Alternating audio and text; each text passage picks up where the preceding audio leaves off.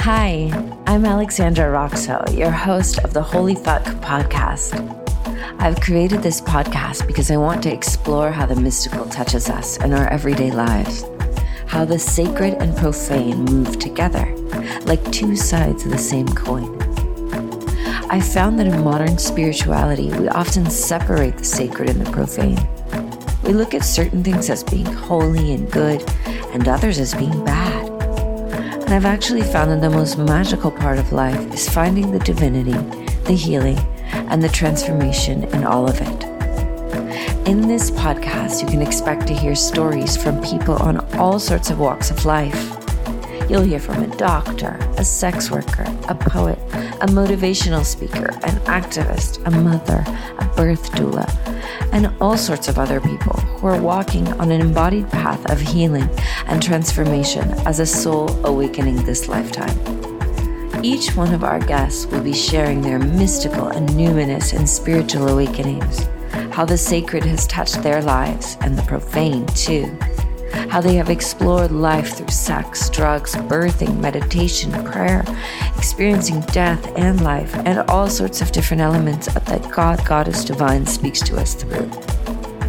If you found that you're also a rebel mystic who doesn't just fit into the simple ideas of good and bad of spirituality, but sees the nuance that life has to offer us, then I hope you find a home with me here in this podcast.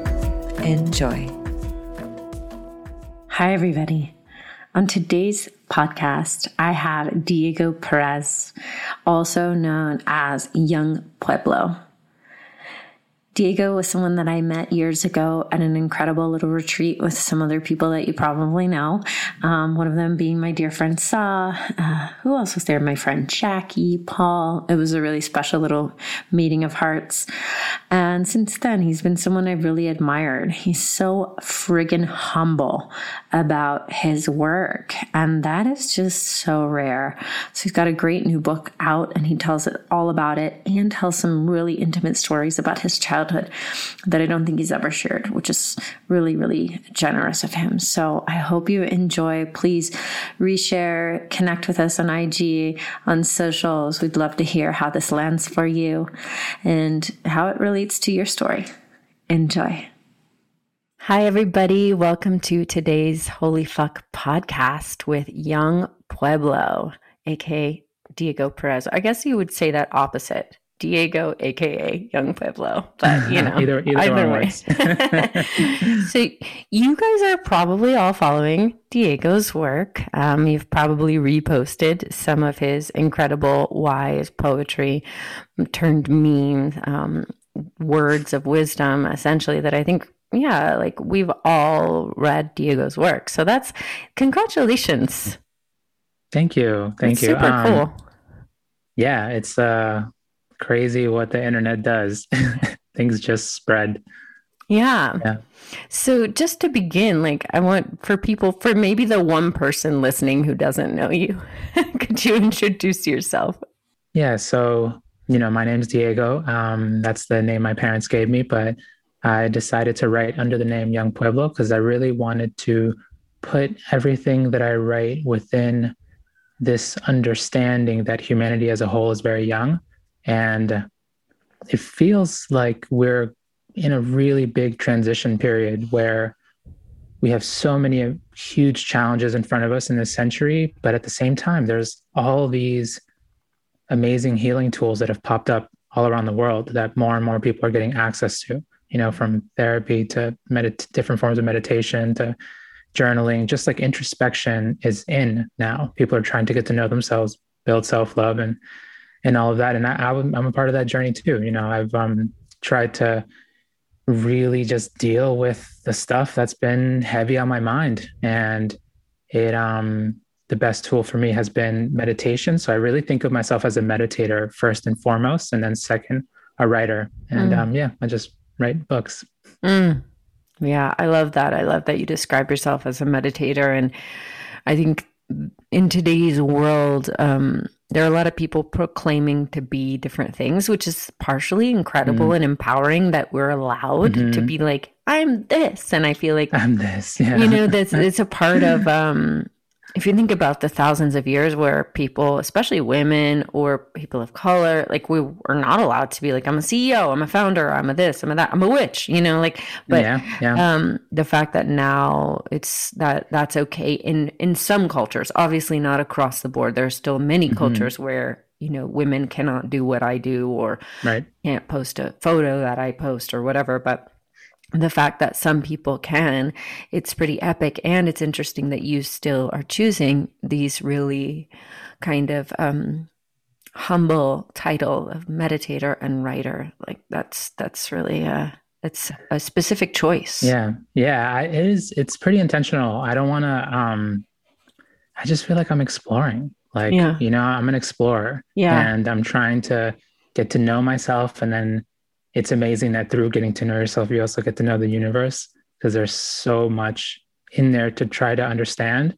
But I don't know. I don't claim to be a teacher or anything like that. I like to share reflections. Don't get me wrong. I really enjoy writing, but I'm not guiding anyone in any particular direction. I'm just along the ride, just like Yeah. everybody else. Yeah. Well, that is, I think that's pretty cool. Good job. Good job. I know you did all the meditating to not get caught up in your ego. Good job. It works. It works. Tell us about your meditation practice before we go into your more mystical experience, which is a little bit more, I think, of a, feminine, flowery kind of word, mystical versus meditation in a way. So you can allow me to bring you into that kind of more feminine, shiny, flowery, juicy kind of candlelit road today. But before, tell us about your meditation practice, because I know you're devoted there. Sure. Yeah. So I meditate in the Esen Goenka tradition, and it's a Vipassana tradition that comes out of Myanmar, Burma, and it's been around for a very long time. Its origination is from the Buddhist teaching, so it's been around for like 2,600 years, and it's a very old school, pretty like serious way of meditating where you were first introduced to the technique by doing these silent 10-day courses where you basically just like plug in and you're inside of this long 10-day guided meditation course. And you're taught how to concentrate your mind. You take vows of morality, which help calm your mind. And you then start developing insight by observing your body. So the practice that I've been taught, the main key is the observation of impermanence and impermanence itself, change, things arising and passing away. I think that's been like my biggest teacher. And the way that looks like in daily life is just, I meditate an hour in the morning and an hour in the evening. And then occasionally throughout the year, I go to different meditation retreats. Wow. Yeah, I love hearing about your devotion to that practice. And I've known you for years and you're still devoted. And I think... Yeah, with full disclosure, we're actually friends in real life. So yes, I know. Even though we haven't seen each other in a little bit, but it's been a while, yeah. We met at a retreat with some dear friends. And I think when you meet people from depth and you have actually the time to drop in, and even if you don't talk to them for a while, there's still like a heart connect, which is really nice. Yeah. I think anytime people go through a bonding experience, which could be a negative or a positive one, ours was positive. Yeah, that was a really memorable weekend. Yeah, it was a really sweet. But what I was going to say is that there's something, in today's world, there's so much available as spiritual practice, healing practice. The fact that you've stayed really devoted to this one practice is as opposed to kind of like trying different things or going, oh, I did that for a year, but now I'm going to do something else. That I think speaks volumes to the depth of the work that you bring into this world. And I'm curious, it's like, was that an intentional choice? Did you ever feel like, oh, actually, I'm going to go try this other thing? And or was there ever a moment like that? Yeah, there, in the beginning when I was like, think in the time when I was doing my like first 4 courses, I was just like testing it out and seeing, are these results real? Like I wanted to really make sure that I wasn't suppressing anything because I was done with suppressing. I realized that that wasn't going to lead me anywhere. Yeah.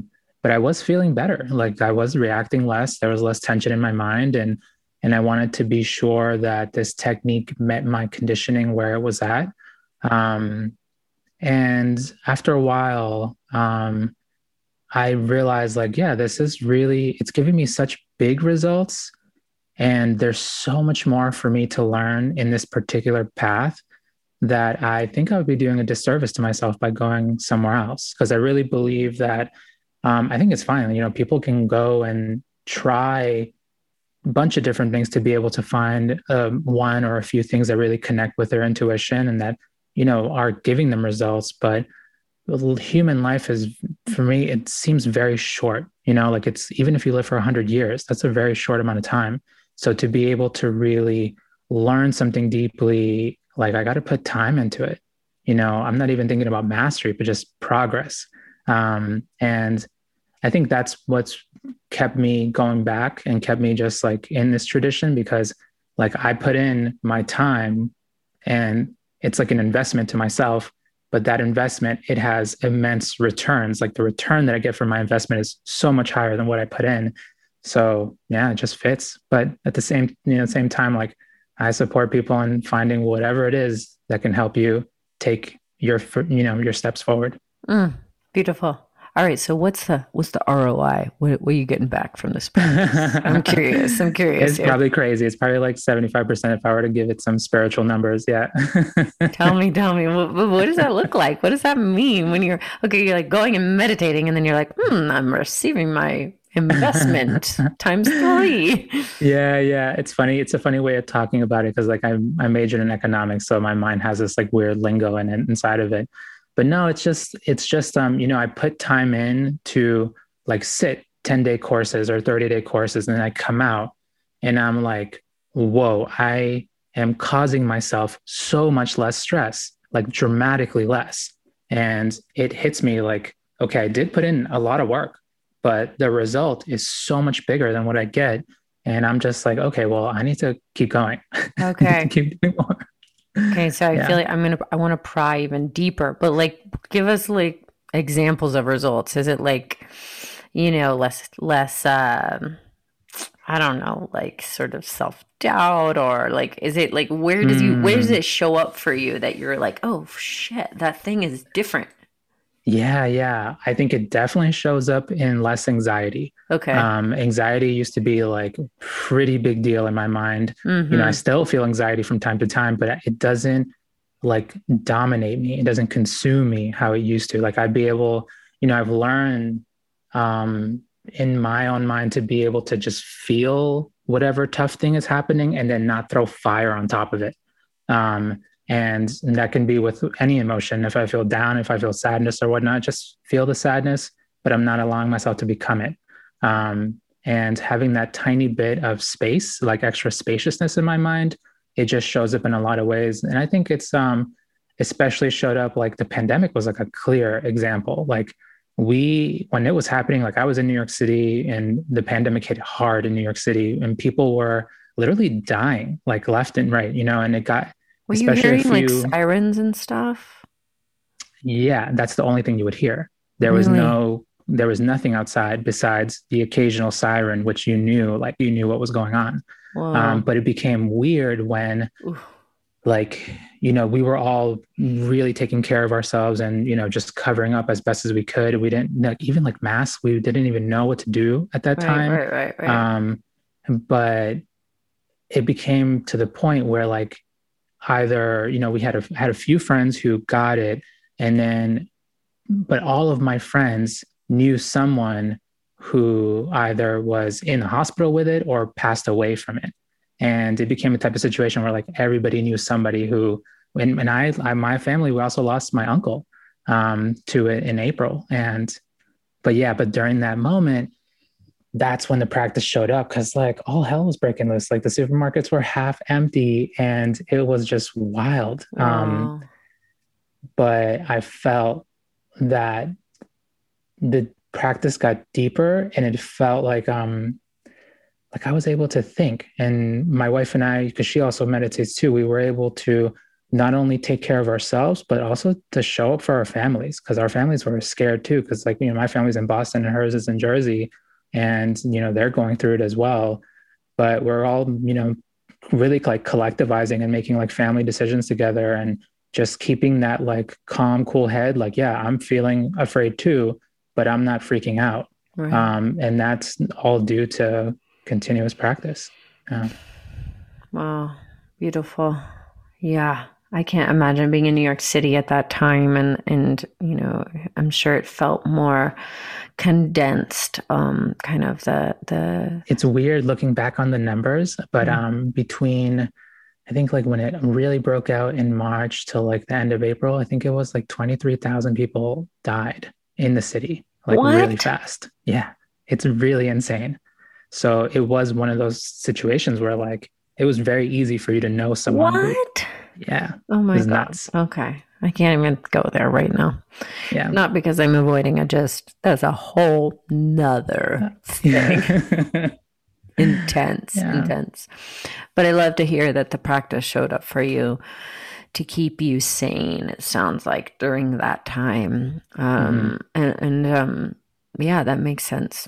So I'd love to hear, shifting gears a little bit here, I'd love to hear a moment where it could be through meditation or through something else totally surprising, but where the mystical touched your heart, or God, Goddess, divine, however you characterize that kind of infinite essence. Could be just love, but a moment where like kind of time stopped, or you felt the veil lifted in a way where something struck you on a deep level. I'm sure you've had many, but give us one. Yeah, there are, and this might be me being selfish, but I have two. Okay. But I'll try to be quick. We'll take it. There was like, I think the first 30-day course that I did, I think it was back in like 2017, 2018. There were moments where it was just so clear, like in I'm like deep in the meditation course, like day 18, day 20, haven't spoken in a long time, really just meditating 10 hours a day over and over and over again. And the mind gets incredibly subtle, like really subtle, where like every breath is so crisp and clear. Every feeling that you have in your body is like in like 4K HD. You can just feel it so clearly. And our practice is based in impermanence. Like we're trying to feel reality in the body. You just literally feel what's happening, because we're so good at intellectualizing. We know how to think, we know how to read, we know how to write, but are you good at feeling? Like, have you ever tried to enhance the way you feel? And in these moments, you really dig deep into the practice and you feel the clarity of impermanence, and you can almost, you can feel it to the point where you start touching ultimate truth, where you start like touching the fact that, yeah, you are, Diego's real, Alexandra's real. But then when you feel more deeply, it's like, no, but at the same time, we're also not real. And feeling the clarity of just like egolessness, the fact that like this being, this mind body phenomenon, this like, it's moving so rapidly with such great speed that it seems like it's real, but to be able to feel the reality of that speed and all of that motion and feel that, no, it's also not real. And being able to like live in between the conventional truth and the ultimate truth, the conventional truth being like, yeah, Diego's here and he's talking to Alexandra right now. But then what's the ultimate truth? Like, no, that's actually just, the two of us, we're just like these masses of subatomic particles that are changing trillions of times a second. And it's pretty like far out. It's a little far out, but it's also just like, it helps support your freedom so much, because it allows your identity to have a greater sense of fluidity. To be able to be a river, like to let yourself move, let yourself change, like don't have such a strict sense of who I am, more so like I am being, let me just like continue flowing. But that was pretty, yeah. And it wasn't like an enlightenment thing or anything like that. It was just, you're just deepening the practice and feeling more. And that's what's there. Change. Yeah. Wow. And when you had that kind of, realizing moment, was there an emotional response to that? Was there like a bliss or a laughter or just a stillness, or was there anything? Yeah, a lot of stillness and a lot of lightness. I think in those moments, like your mind just becomes incredibly light and open. And that, like, there's a lot of little sharp bits of clear insight come forward, and you're like, oh, right. Like a lot of times, like my suffering comes from thinking that I'm real, and then just like reinforcing the ego so intensely and not allowing myself to just have more spaciousness. To be, because like if you're like, what is attachment? It's like a tightness, it's a clinging, it's this like grabbing onto. But then what's freedom? Freedom is flowing. Wow. This is such an important message, it feels like, for today's time. And obviously that's just in my humble opinion. But in my humble opinion, it's an important message for today's time because especially as Westerners, right? And living in America, our identities are so interlinked with our self-worth, with our self-image, with the way we relate to others, the way we love, the way we show up, the way we talk. And it's like, how can we, or what advice would you give to someone who you feel like, hey, your identity, like, maybe limiting you, and like, what's the advice you would give to someone on how to approach that, or how to see from your vantage point? Yeah, there's this like rigidity to identity can cause a lot of trouble for ourselves.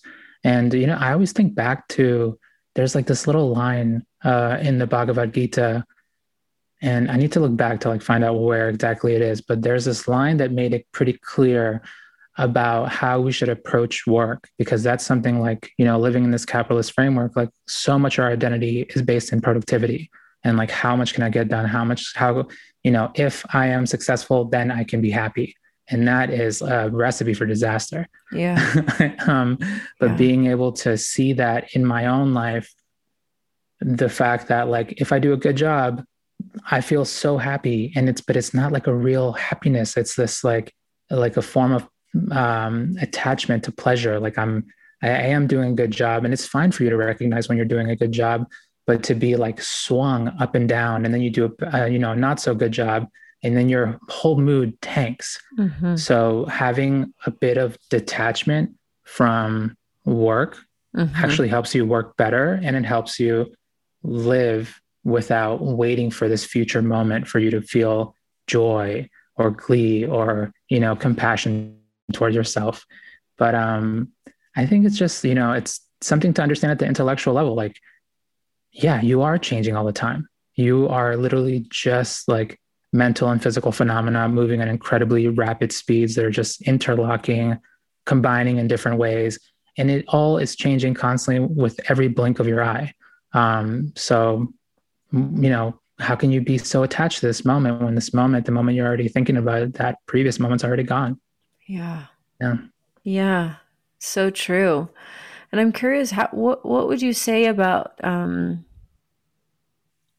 how to approach that during these times of social media, and where that kind of identity and permanence and like fixed identity, fixed persona, like meets this, oh wait, I'm also a river of these subatomic particles shifting every moment, but wait, no, I'm this because that's who I am. And I know that's something that I'm trying to put more of into my writing, and just trying to like make it clear that authenticity is transformation, because you are not who you were 10 years ago. Like that person is literally long gone. If anything, it's just a memory. And this is something that comes up a lot with healing. Like there's this like idea in healing where a lot of people want to go back to the period before the trauma, as if there was some type of original state. But when you think about it critically, when you think about it objectively with a clear lens, there is no going back. Time flows forward. And yes, there was a period that, before the trauma happened, but you're better off putting your effort into unbinding the patterns that are left as remnants from that trauma and then living your new life. Allow yourself to transform, because every time you're unbinding those layers, what's happening? Like you must experience this for yourself. Like when you do your own inner work, you let go of layers, and then there are subtle changes in your likes, in your dislikes, what you're interested in. There are these shifts that happen. So when you get deep into your healing, like get ready to transform. That's just part of life. Yeah. Yeah. And I think for people that do that publicly, because there's some social media component, it can be really confronting, right? It's like, oh, you're changing. And wait, now you've built something around this person who you used to be. And I think that's cool. Yeah. You haven't done that. And you're a person that your work is actually able to flow with you, which is so just amazing and beautiful. And I aspire in that direction as well, because it can be so limiting, to build a brand or a persona or even a style around something that then you outgrow. Yeah. And I think it's like, it's shifting slowly with like brave people like our buddy Saadi Simone. I've seen him shift his social media presence in pretty big ways. Yeah. And I think his like raw authenticity is so incredibly inspiring, because he just is who he is. And I think the people are finding much more inspiration nowadays in like someone just being raw. Like, exactly. This is who I am. Like I did believe this before, but I've learned, because that's what happens. You're a human being. All of us carry ignorance, and then hopefully we can undo it and expand. Yeah, exactly. I mean, I had that in the last year, big reckonings around that. Just like, oh, wait, I was talking about all this kind of empowered feminine stuff, and now I just kind of like want to write poetry about God and nature. And I'm like, and do your thing. Yeah. Oh no, what are people going to think? I'm like, that's definitely less in style. But, it's also like that. You just like, if you're really listening to what's happening in this kind of permeable, impermanent, like mushy being that you are, and listening to that versus listening to what the outside is kind of asking of you, then you also may come up against like, oh, some of this may be less likable. It may be less pretty. It may be less, brandable, and that's okay, It's true. But I think even like the way you do things, it's, it inspires me so much, because I can't put Alexandra in a box. Like you do so many things, you're like, you have this whole career in film that is totally separate from like all the inner work and all the teachings that you give out. But I think, even when I think of myself personally too, like I'm a writer right now, but I don't know what I'm going to do in like 10, 15 years. I have no idea. Like I might go back to organizing or activism in a serious way. I have no idea. Is that what you were doing before you started writing?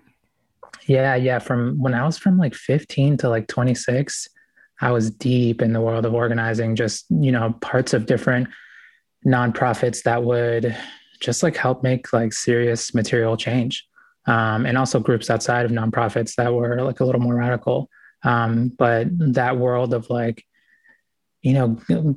basically galvanizing people around a common cause and then like making change happen. It's so powerful. And I think it's profoundly inspired my work, but I, switched gears pretty seriously, because I realized I had to do a bunch of I had to deal with my anxiety and sadness for the sake of my well-being.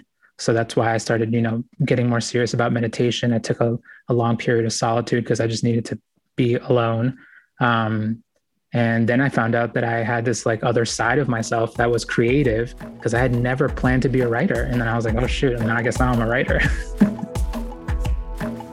Hello, quick interlude here. I hope you're enjoying this podcast. If you are, I'd love for you to check out my book, Fuck Like a Goddess, my guide to healing yourself, reclaiming your voice, and standing in your power. Publishers Weekly called it a sharp, forceful debut. It was one of Bustle's best summer reads and a bestseller in 3 categories on Amazon. These are my methods that I'm teaching to inspire you, challenge you, bring up your resistance so you can face it and get free and unleash your gifts. A how to let life make love to you, enjoy every bit, and find the magic in all of it guide. You can find it at Amazon, Barnes & Noble, IndieBound, and Sounds True, or by visiting alexandraroxo.com/book. Thank you so much. It means the world to me to have your support for my work. Back to the podcast. Wow, that's amazing. And I think what you just said, like a lot of people can work a career or do something really wonderful, like be an organizer, but not have given or taken the space to do some of that internal healing work because it feels like a luxury in a way at times, but it's also a necessity in a sense. Otherwise, sometimes it's like kind of we're like walking with a limp, right? We never actually stop and go, wait, what's hurting here? You know, and it keeps getting worse, essentially, I think, as people get older. And I think a lot of us, our parents do that, right? It's like, you know, that unresolved trauma may have like been okay to kind of like, you know, skim over for when they were younger and they're busy and like sexy or whatever. But as they get older, like, it's like, oh shit, like that thing is getting to be a bit more burdensome. So I admire that notion of like stopping doing what you were doing to do your healing work. And I'm so curious if you're open to sharing, what were some of the, I know you mentioned anxiety and sadness, but what were some of the either, if you use the language of like shadow or past trauma or experiences, or like what were some of those obstacles like that you went through that you had to kind of you know, work through or unbind, which I love that word you used.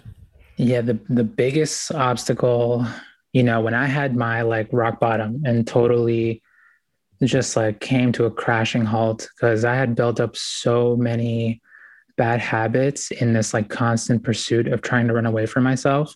You know, whenever I would feel like anything too heavy in my mind or body, I would just run, and I would run into the arms of pleasure, you know, like, and it became incredibly toxic, where I was like always smoking, always drinking, always like surrounding myself with people, and always partying and going out just to get away from myself.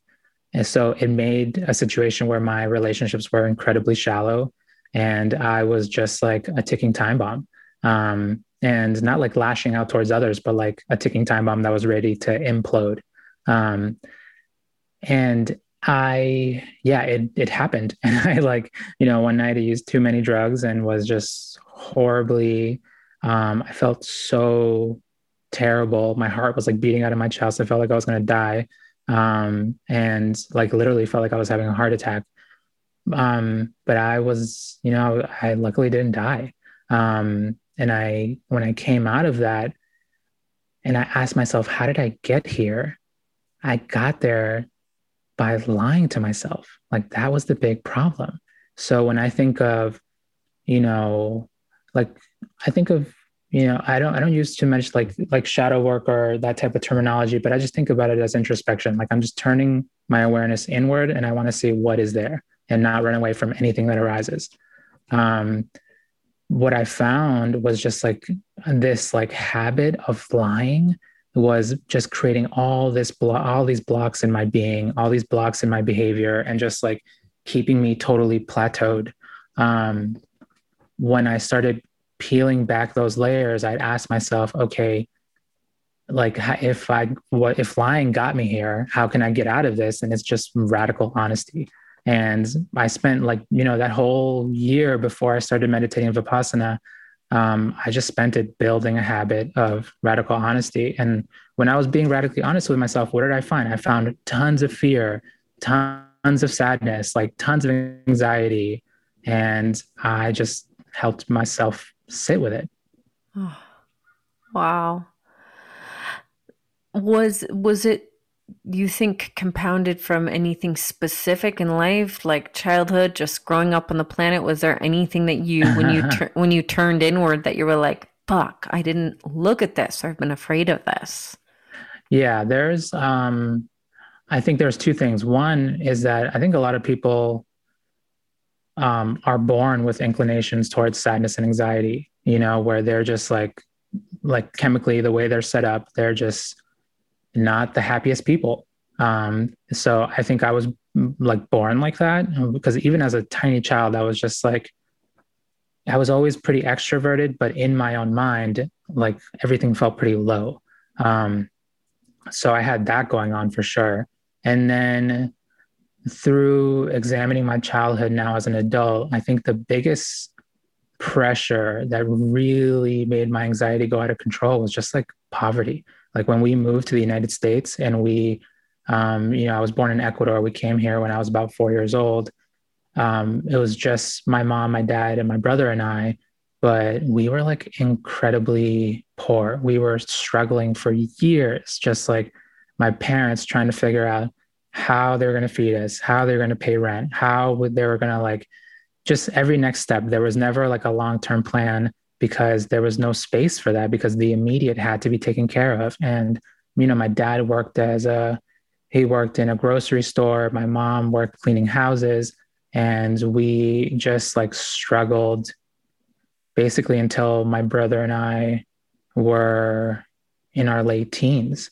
Because we were still very poor, but there was a pretty big shift when, like, pretty immediately, my brother and I, when we were both 13, we both got jobs. And that took a lot of pressure off of my parents because we were able to buy our own clothes and we were able to like help around the house a lot. But the people don't, I mean, some people do, but I think there is more coming to terms with the fact that like being poor is incredibly traumatizing because it just puts an immense amount of pressure on the family.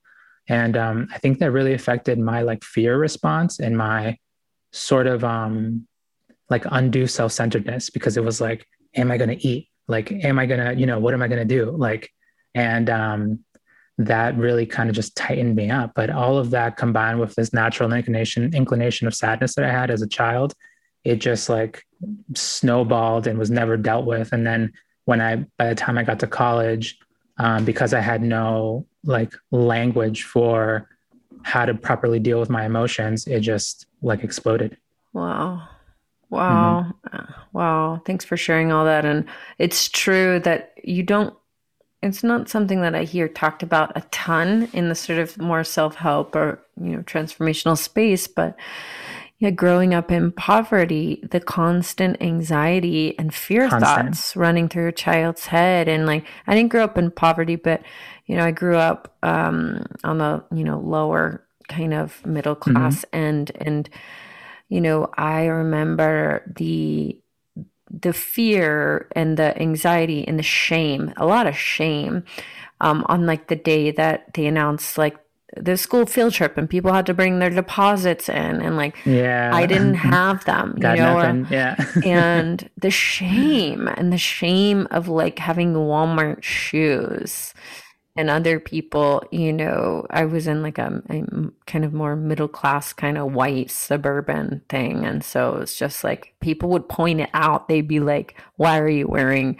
those, no name? And kids are crazy intense like that. They're like, what are you eating? That's disgusting or whatever, so it's wild to think about. And I'm sure everybody has, when you're that small, those experiences resonate deeply, though they could be more extreme in someone's case than another. It still feels like the whole world is crashing in on you.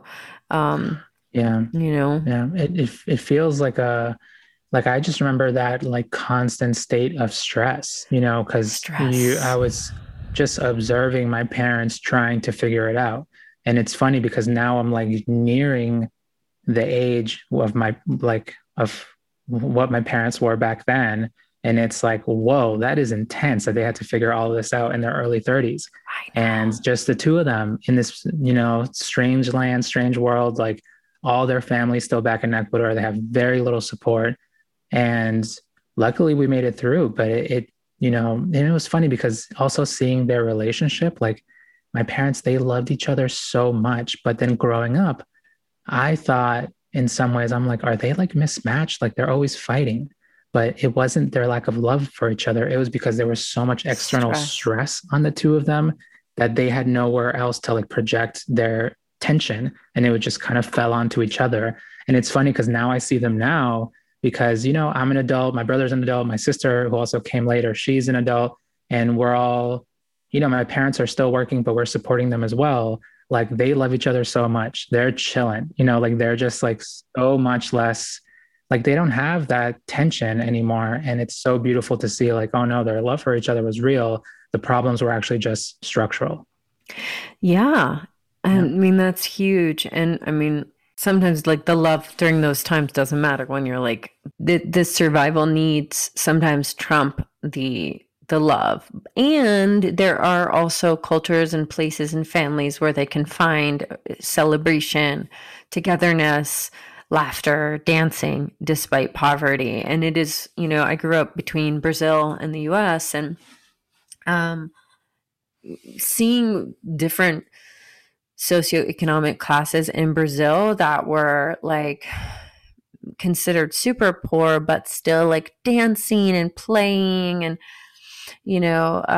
playing soccer in the streets and laughing and all of this stuff. It's not to be glorified, but it really showed a stark contrast for me when I would return to the white Christian suburban zones where people seem like pretty bum. You go to like a party in Marietta, Georgia, and like the moms sitting around the pool are just kind of like, hi, honey, how are you? And like, and no offense to anyone else who's from Marietta, Georgia. Like I haven't been back there in a while. I'm sure there, things are shifted or something, but like the amount of joy, or play or dancing or music at like the parties that I would go to in my little white, middle-class suburban Christian zones were so different than what I would experience in Brazil when I would go there, or even Miami, because I was born in Miami.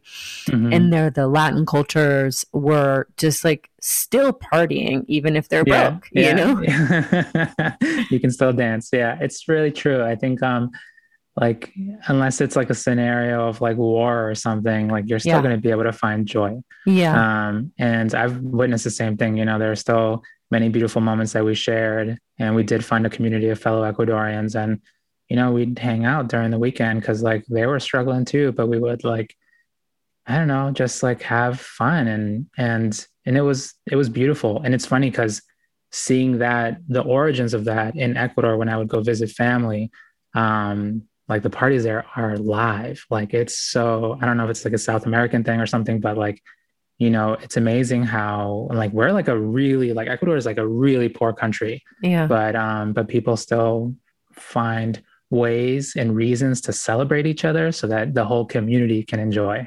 Yeah. And come together and like also move outside of that sort of, I think, very American notion of like, this is mine and like, this is my house, my family. Like there's a, But the parties in Brazil also like half inside, half outside. Yes. Yeah. So the same thing in South America. And then like the whole block would come. Yeah. Exactly. Yeah. And there's like barbecues and like, I think that there's also the priorities of different cultures are just different. The values, I guess, are the right word. And some of that is based on climate, based on money, based on location, based on politics, right? Like, and all of that kind of factors into how people just be in different places. Thank you for sharing about that. Like, I could just keep asking you all of those questions all day, but that's such a beautiful, rich reason and kind of unpacking for some of this deeper work you're doing. And I'm so curious, like, what do your parents think that like my son is like on Instagram, has 1 million followers, best-selling author, speaking at these things, he's on TV, like what are they saying now? They are very happy for me. But they live in a very different world. So they're a lot, parents are getting old. And they're, I love, like, they're aging very gracefully, but they they really know that something big is happening, but it's funny explaining to them, like my mom the other day, like we were talking, because like I have, my new book's coming out. And I was telling my parents, like, I can't even believe how, we were like number 13 on Amazon or something, like something crazy like that. And my dad was like, what does that mean? What is that? And my mom is like trying to explain it to him. And she's just like, it just means he sold a lot of books. And you're like, there are probably what, billions of books on Amazon, honey. Yeah. A friend told me that there's like 8 million books on Amazon, which is ridiculous. So my wife and I, we understand. We were like, whoa, this was like really unexpected. We weren't planning, we had no idea how it was going to do, but we weren't thinking 13, So, but when we told our families, like, it was just so cute, like, because they are happy for me, but it's also a learning moment where it's like, I need to be able to, not expect them to respond exactly how I would respond to something, because there's like generational differences. There's also just like, they have a lot of things going on in their lives as well. But yeah, they're very, very happy. But it's funny, like explaining these things that we, you and I understand that feel important to us, but to them, it's like, it's brand new. Yeah. And I mean, I think it's kind of humbling in this way, like that, to have that reminder, even though like I've always got my feelings hurt when I'm like, guess what, Dad? My dad's Brazilian man born in 1941.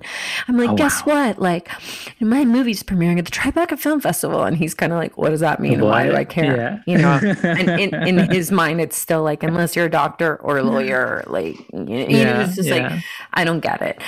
So there's something humbling also about like the fact that, different values, different time periods, and obviously being praised, because that's fucking epic that your book is 13 in the millions of books there. But I'm sure you have a lot of other people praising you too. It's funny though, you're making me think too, like there's a really awesome value though in that lesson too that we're getting from our parents, because they're always bringing it back to what's important. Like my mom and dad, I think what they're most happy with is the fact that, like, I have a home and I have a wife, and there's also like, they see not just with these different things, different material things, but they see stability in my life and safety in my life.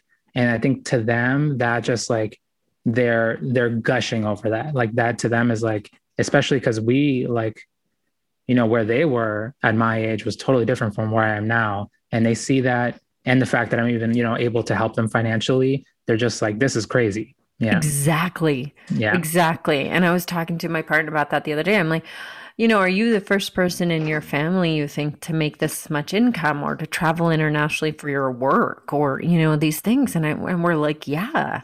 I think most of the friends that I know, and like, it doesn't have to be as extreme in terms of like what you're making or your levels of success. But I think for a lot of people nowadays, there can be an opportunity to either, if it's like breaking the line of poverty or actually using one's voice to speak in a certain way or write in a certain way. It doesn't have to be money centric at all.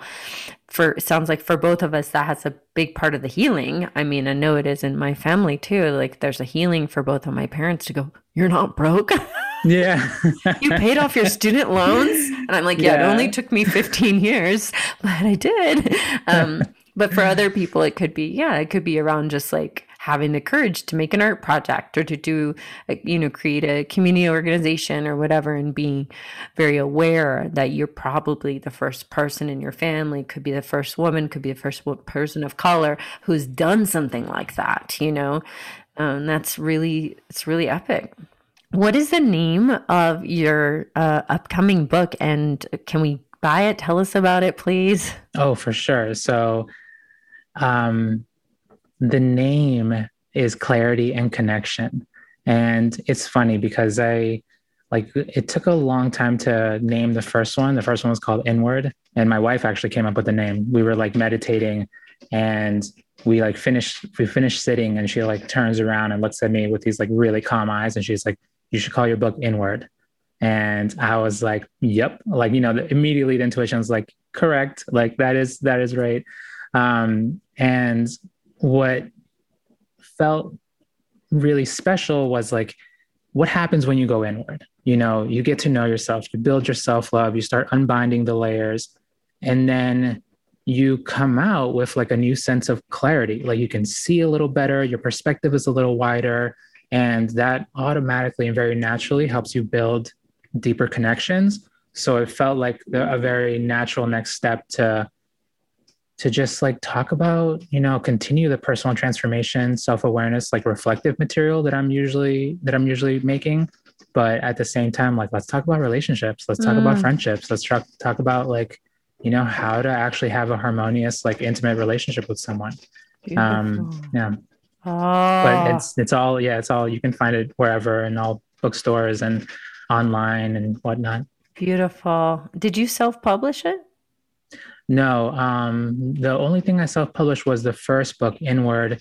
But then it was only self-published for like a few months, and then it got picked up by a publisher.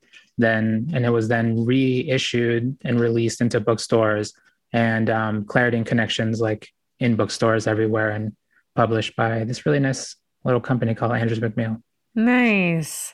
Well, I'm really excited. I've definitely had Inward close to me in my home and like pulled it out during some writers groups. I do writers groups sometimes, and we like flip open to a certain poem, and your book has definitely been one that we've used, and some of the other women in my group have pulled it out too, and they're like, do you know this one? Sweet. I'm like, yes, I know that one. So I'm excited for Clarity and Connection. That's so cool. Yeah. You're like, I know that guy. Like, I know him. I know him. He's cool. He's my friend. But for everyone listening, please go out and buy Diego's book, and maybe you'll move him from number 13 to number 5 or 6 on those Amazon charts. And it's just such an, I hope you are also inspiring all kinds of people around the world who maybe have a similar story to you, that came from similar background, that aren't sure if they could, do something creative. And it's a pretty special Dharma, life, karma path, road you're on right now. And I'm happy to witness it and to support it too. Yeah, thank you so much. Yeah, I hope it's inspiring people to do their own thing, because that's why, when I started writing, I was just like, okay, like, I don't know anything. Like, I know that healing is happening. This is all I know. But let me share, and you don't need to be a master. You don't need to be a teacher. You can, your journey is just as valuable as anybody else's. So share. You don't know who you're going to inspire. Yes. And that's so beautiful. And I think healing sometimes has like, all kinds of stigma, or just like, oh, I don't want to heal. But I love that you've kept using the word healing in your work, because look at the world around us. There is healing to be done. So, everybody get off your high horse and just let's get down to business. I love that you're bringing that up, because I put a little piece in the book about how, like, you don't need to have had experienced serious trauma to like get yourself into healing work, because some people have experienced like immensely traumatic things, others not so much, but what we can all genuinely, if we're being truly honest with ourselves, like, yeah, I can be a little less tense, right? I can have a little more love for myself and for others, or I can, just like have a little more clarity and expand my perspective. So there are ways that we can cultivate ourselves.